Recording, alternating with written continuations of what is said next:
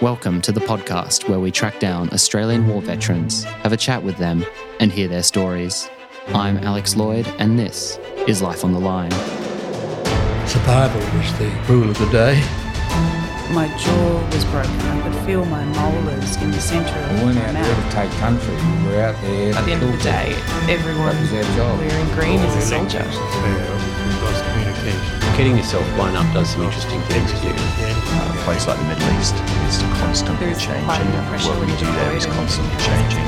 We killed Dave. And just to think it was our own minefield. He held me up with a broken whiskey bottle and machete. Battle for Australia. Welcome to the final bonus episode for Season 1 of Life on the Line. We're closing out this season on a favourite subject of mine, the story of Barney Greatrex. Regular listeners of this podcast will know that Barney Greatrex fought in World War II.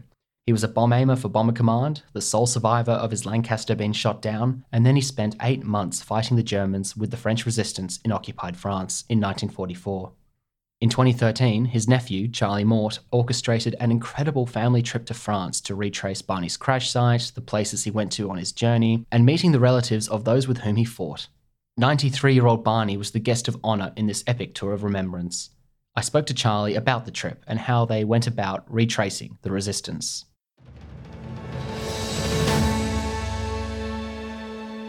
Thanks for coming on the podcast, Charlie. Pleasure, Alex. So let's go back to your childhood. Did you spend a lot of time with Barney growing up? Yeah, so if I think way back to small childhood, not as much. I grew up until I was 6 years old in Hunters Hill, and with Mum we used to go and see her mum in St Ives where Barney and Jenny lived, but he was settled in work. It was basically when I was, so still a fair way back, when I was 6, we moved to the country, and not long after, Barney and Jenny, who were very close to Mum, a block of land came up that was in the back of our farm, which Barney and Jenny decided to buy, and that's been one of the loves of their life ever since. So it was from sort of that point where I really spent a lot more time with Barney, I suppose, from about 6 or 7.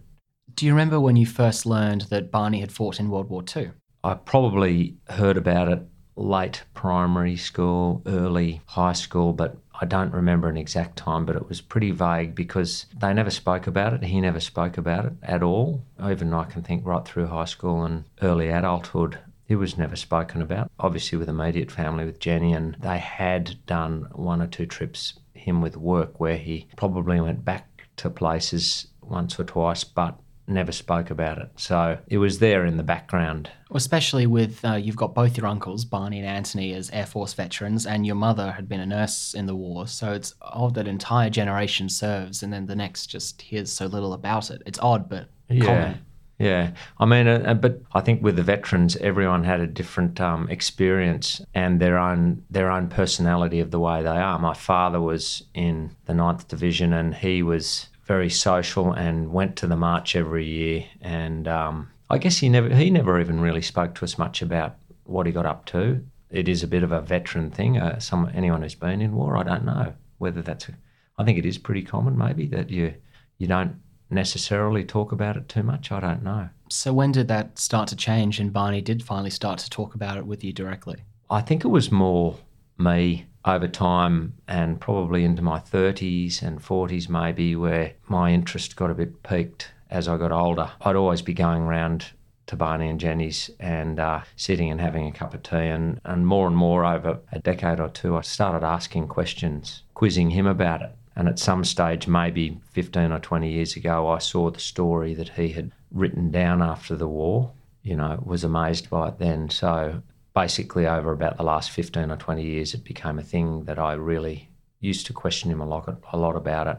And in the past decade or so, he's become a lot more vocal in telling a story. I think he quite enjoys it. Yeah. Well, I think for me, I grilled him more and more. And then as my parents and Barney and Jenny, as they were getting older, I got much more interested in it, culminating in asking him about getting back over there at some point.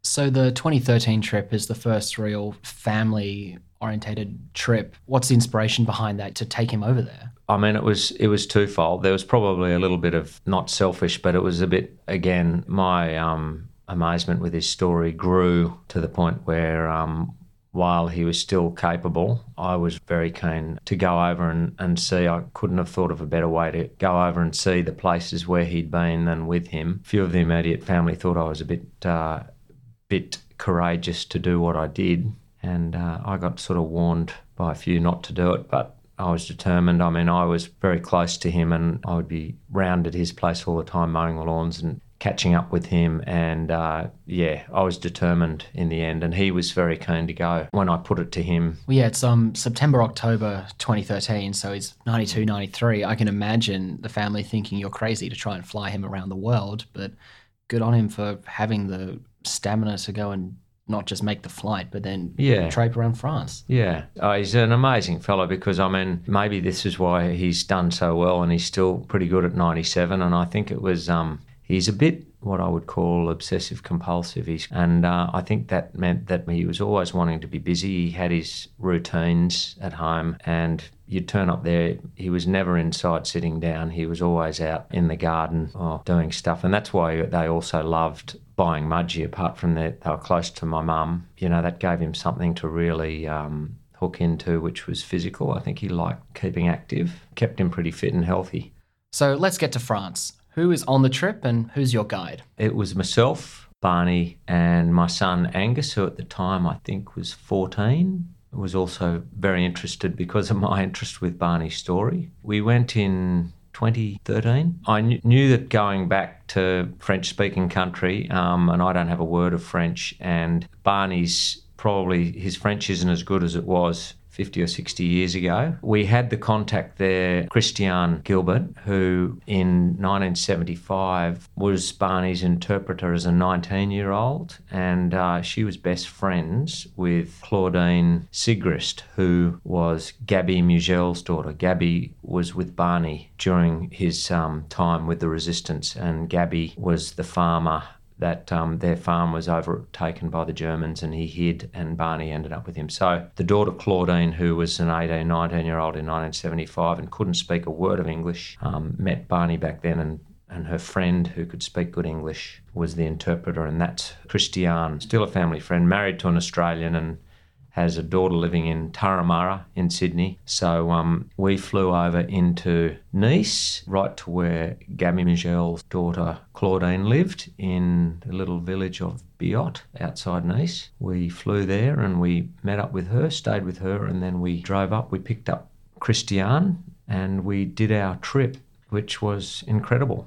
So you guys sort of do the reverse of Barney's journey by starting south in La Bresse, and then you head north. Yeah, we picked up Christiane in Avignon and we drove up. We stayed in Gérardmer, which is a bigger town than La Bresse, and there were various things arranged. We had a sort of a civic meeting with the mayor, and TV was there. They interviewed Barney, a civic reception, which was wonderful. And La Bresse is a beautiful town, and it's just beautiful there up in the mountains. It's up in the snow country. Ski field's not far away, and beautiful part of the trip. Where Claudine's dad, Gabby Mugel's farm was, you could pretty much look out of La Bresse up the hill and just about see it, and the Piquant-Pierre, which is a lot higher, but it's just a big, distinct valley. La Bresse in the middle and the Piquant-Pierre up above, and it is where Barney hid and fought with the Resistance, and there was a lot of atrocities around there. There's a monument at the Piquant-Pierre, the big rock, where there's all the names of the people. There was a period there in October 44 where the Germans, I think they were pretty much getting sick of the Resistance in that area, and it was causing them a lot of problems, and they weren't able to stop it, but what they did was, in frustration, they pretty much committed a lot of war crimes. They executed a lot of people, and there was a lot of bad things happen. But the local farming stock there were pretty tough, I think, and that's why they sort of caused a lot of problems for the Germans. But so one of the interesting things of Barney's time up there and the Piquant-Pierre is that it was, because it was so high, it was where they would drop a lot of supplies. The Allies would fly in at 1 or 2 in the morning, and if they got a coded message on the BBC to say the drop would be happening, Barney and and the others would go up and set up big bonfires and light them, and then they knew where to drop in the middle of the night. How's Barney reacting to this, being back there? Oh, he's, as he always is, he's pretty pragmatic and pretty understated, and he was, I think, just happy to be back there, and to go back, as he, I guess, realised maybe the last time, obviously, go back to the places he'd been, which is so close to his heart. He loved the whole experience. When I think about La Bresse too, and the civic reception we had, one of the really interesting connections we got by a stroke of luck was they had a bit of an interview with Barney on the local French TV station. Christiane, the following morning after it had been on the news on the local TV, she came down to breakfast and said that she just had a phone call from two old guys in their 80s, late 80s, early 90s, that had seen the TV story and knew Barney through their cousin, a fellow by the Mackie name of Bebert, who was with these two younger guys. They were a farming family from up near Epinal, I think, and what the Germans were doing were, if there were any males over the age of about 15 or 16, they would round them up and basically send them off to the Eastern Front to fight for the Germans. And so a lot of men were going into hiding. And Bebert, the cousin of these two that saw the TV show, he was on the farm and in his late 20s, early 30s, I think, and he got wind of the Germans coming and disappeared. The Germans came out after him, and because he wasn't there, they took one of these boys who were 15 and 13 at the time in 1944, took him away, locked him up, tortured him, tried to get information out of him. I think their names were Max and Lucien, from memory. We went out and met them, and it was very emotional, actually, because they, a bit like Barney not talking about it, they really didn't talk about this much because it was pretty traumatic for them, I think, in 1944, what happened. But fortunately they lived to tell the tale, and they were very emotional and pleased to meet Barney. It would have meant a lot to Barney as well, because Bebert was such a significant character in Barney's story, sort of leader of the local cell. And yeah. Well, their cousin had hidden and sort of run missions, I suppose, and carried on various reconnaissance or whatever activities with Barney. Bebert and Barney were together with a bit of a hodgepodge band of German deserters and local Mackie that were trying to avoid capture at the time. So, but Bebert did what needed to be done. One time their groups infiltrated almost by a spy, and Barney's amazed when Bebert just shoots him dead and gets Barney to bury the body. I mean, it's an amazing connection to still have 70-ish years later. Yeah. I think that side of things, it was pretty common. I mean, a lot of French, particularly city French, but a lot of French were, I guess, intimidated by the Germans into changing sides, basically. And I don't know the politics too well, but there was your Vichy, a German sympathisers side, and then the resistance, which I think were mostly sort of the country people that were not going over. So there was often people who were willing to pass on information to the Germans, and so they had a few experiences of that. So you keep making your way north and get to the crash site. Where is the crash site, and what was that experience like of being back there with Barney? There's an historical society we linked up with up there, and there was actually an American lady and a couple of French fellows. She used to be in the White House, and she was married to a French guy and lived there, and was very passionate about the history and the war cemeteries, because up there, not far from Lagarde, is where all his crewmates are buried, in the Chiloy War Cemetery. Yeah, so we went out to Lagarde, which is a very small village. We went out to the crash site, which is just out, it's maybe a K outside the village, not much more or less. Had a look around there, saw the lay of the land. I think a lot of it's very similar to what it was like. Running through that country, there's a loch which runs through from Lagarde to the next little village, Mourcourt, which is where Barney ran to after the plane crashed. And there's just a lot of gently sloping farm fields with stands of forest in amongst it. Actually, one thing that I do remember, which relates to that particular part of his story, I always thought, and probably until about 15 years ago, I thought that Barney actually crashed in Germany proper, until I looked into the story, because he always said he crashed behind the German border. And then when we got to Legarden, I realised that actually the Germans, because they always probably still consider that Alsace region part of Germany. And so I think when they did the Blitzkrieg and they immediately set up a new border, and whether they figured if they ever retreated back, they thought, well, this is where we're going to keep our border, because when Barney crashed and then ran that night through the forest, he came to rows of barbed wire and with sentry posts, which was literally the new German border, which was deserted because by this stage in 1944 they were right across France. So there was no one there. He ran not that far, I don't know how far, 5, 6, 7 Ks from the crash site to Moucourt, and then that's where he linked up with the local resistance and the lock keeper of the village, who was the resistance leader. He stayed there a few days and then he was couriered from Moucourt on a bus to Nancy, where they went into a solicitor's office, I believe, which was right next to Gestapo headquarters in the main square in Nancy, which was thousands of German soldiers, and there was Barney. They're talking about where they're going to smuggle him to, and Barney's looking out the window and all these German soldiers just goose-stepping through the courtyard. That's right. So it must have been surreal. Oh, I can imagine how surreal it was for Barney standing in that crash site. That photo taken of him standing there is amazing. I mean, geographically speaking, the only thing different is the lack of snow that he parachuted into. Otherwise, it's still all there. It must have been a remarkable experience. Yeah. Did he give away any hint of emotion at that point? Oh, Barney's very...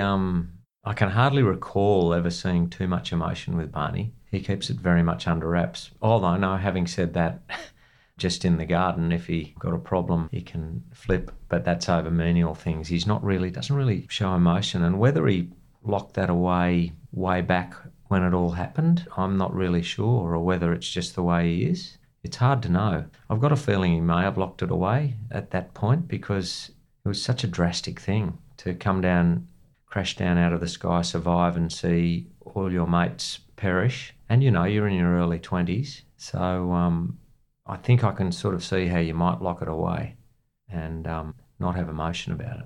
Well, Barney is the sole survivor. He does see his mates perish. And during this trip, you get to Chiloy War Cemetery and you find the graves of his crew. Yeah. I found it very emotional, but Barney's very pragmatic. He sort of chatted about the crew, and I'm not sure whether he'd been to the actual war cemetery before. Not really sure. I don't think so, but... Did you find the graves of all the crew? They're all there, yep, side by side. And it's quite a touching thing when we were there, because they have all the different sections. They had a Muslim section where all the graves were facing a different way, and then a very large French section. It was obviously the biggest section of the cemetery, I guess. And straight after, not many people probably realise with all of that too, that they've got these big war cemeteries, but by the end of the war, obviously the cemetery wasn't there, and there were bodies. Like, for example, Barney's crew is a good case. They crashed. The Germans were in control of the region, and they came out and found the bodies. The Germans considered, I think, these sort of bomber crews almost as war criminals, because from their perspective, they were having their cities decimated by them. All the dehousing and the incredible raids Bomber Harris had them doing. Yeah. So they refused to let the locals bury the crew in the local cemetery. They made them bury them outside the cemetery. This is what I heard. I think that's a true story. And so they were buried there until after the war, and they formed the War Graves Commission, I believe, and then they actually literally went round and retrieved all the bodies they could find and just mapped some central war grave cemeteries around France. So their bodies were moved. After that emotional day at the cemetery, you guys finished the trip by popping over to London and visiting the Bomber Command Memorial. And that was again another moving experience. I wasn't aware of it either until I became more involved in the story, how Bomber Command was really, I don't know if vilified's the word, but yeah, during the war and after, and I don't think even Winston Churchill liked Bomber Harris and didn't like what they were doing. Harris was relentless in his tactics. He Yeah. just wanted more and more, thinking he could make the Germans capitulate by destroying their spirit when the Germans had failed to do that on Britain. So why would it succeed if Britain was doing it back to the Germans? But Yeah, there's lessons in history which hopefully we're not going to repeat.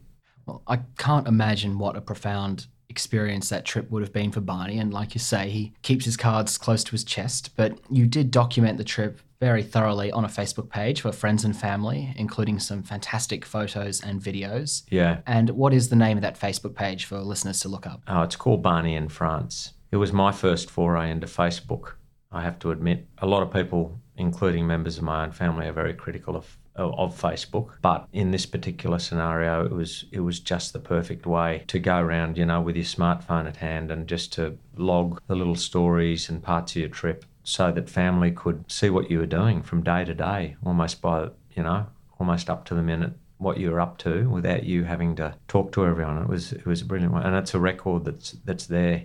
His whole original story that he recorded pretty much straight after the war is on there, and all the little stories of the people we met. And some of the things that happened around La Bresse, even some of the memorials relating to particular little stories and atrocities that happened and points of interest. It was, it was good. Lots of little discoveries. Like I knew from a while ago the story of the doctor Barney goes to visit. Then during that trip, I learned via your Facebook page that we get to know the fate of the doctor and how he was imprisoned and eventually killed during the war by the Germans, and documenting moments like, you've got a 90-second video of Barney at the cemetery, which is amazingly insightful to watch and tap into.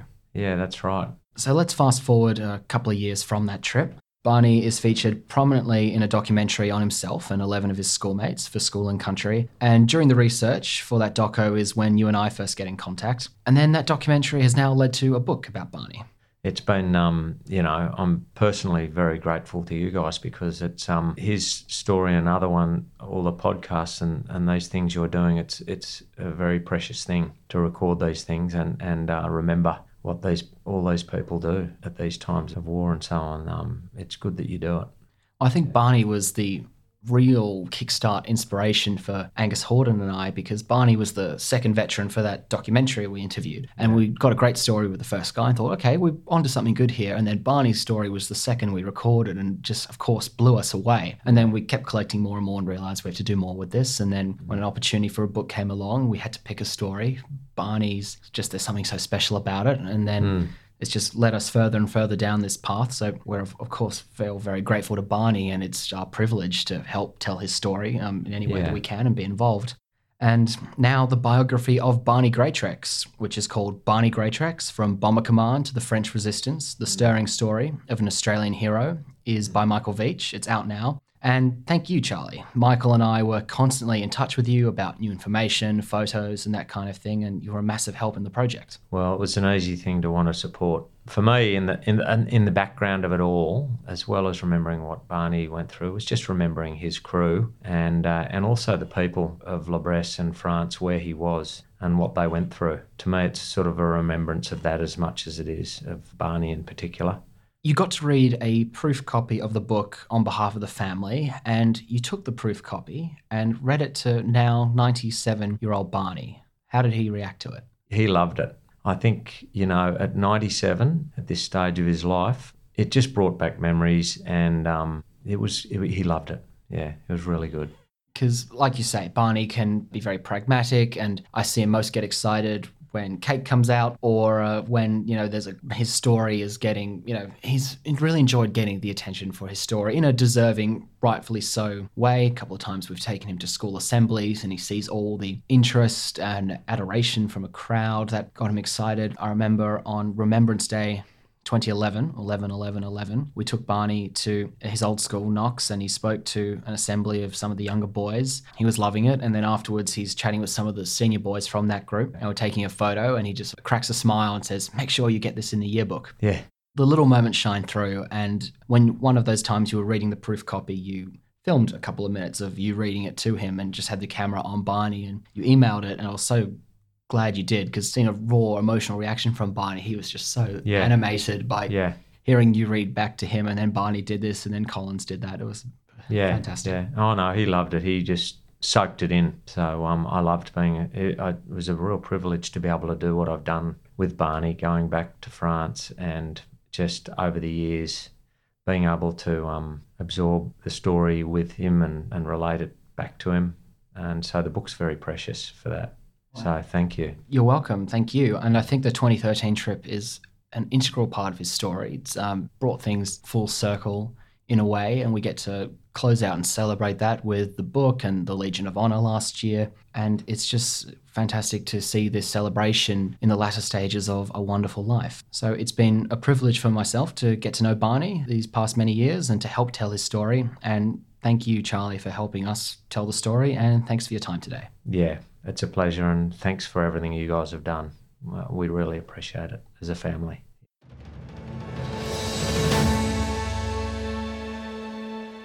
That was my conversation with Charlie Mort about his uncle, Barney Greatrex. Barney Greatrex by Michael Veitch, based on research by Alex Lloyd and Angus Horden, is out now where all good books are sold. You can look up more information about it on our website, www.lifeonthelinepodcast.com. A shameless plug, it's the perfect Christmas present. You can also learn more about the documentary starring Barney at forschoolandcountry.com. This is our last episode of Season 1 of Life on the Line, but we'll be back in the first half of next year. Make sure you are subscribed to the podcast in your podcast app to know when we're back. Also, keep in touch on social media. We're on Facebook and Instagram at Life on the Line Podcast, and on Twitter at LOTL Pod. And write to us by emailing podcast@lifeonthelinepodcast.com. And if you know a veteran serviceman or servicewoman with a story to tell, please get in touch. We would love to have them on Season 2 of the podcast. Our artwork is by the talented Mark Thacker at Big Cat Design. Our music is by Dan Van Werkhoven, composer and author extraordinaire at Mark IV Multimedia. That's a 4 in Roman numerals. Dan was also our lead composer on For School and Country. Life on the Line is brought to you by Thistle Productions. Of that team, particular thanks go to Angus Horden and Thomas Kay for making this season possible. Thanks also go to Ashley Barton and Kate Sherrington for advice and support. I'm Alex Lloyd, and it's been a pleasure having you with us for Season 1 of Life on the Line. Thanks for listening, and lest we forget.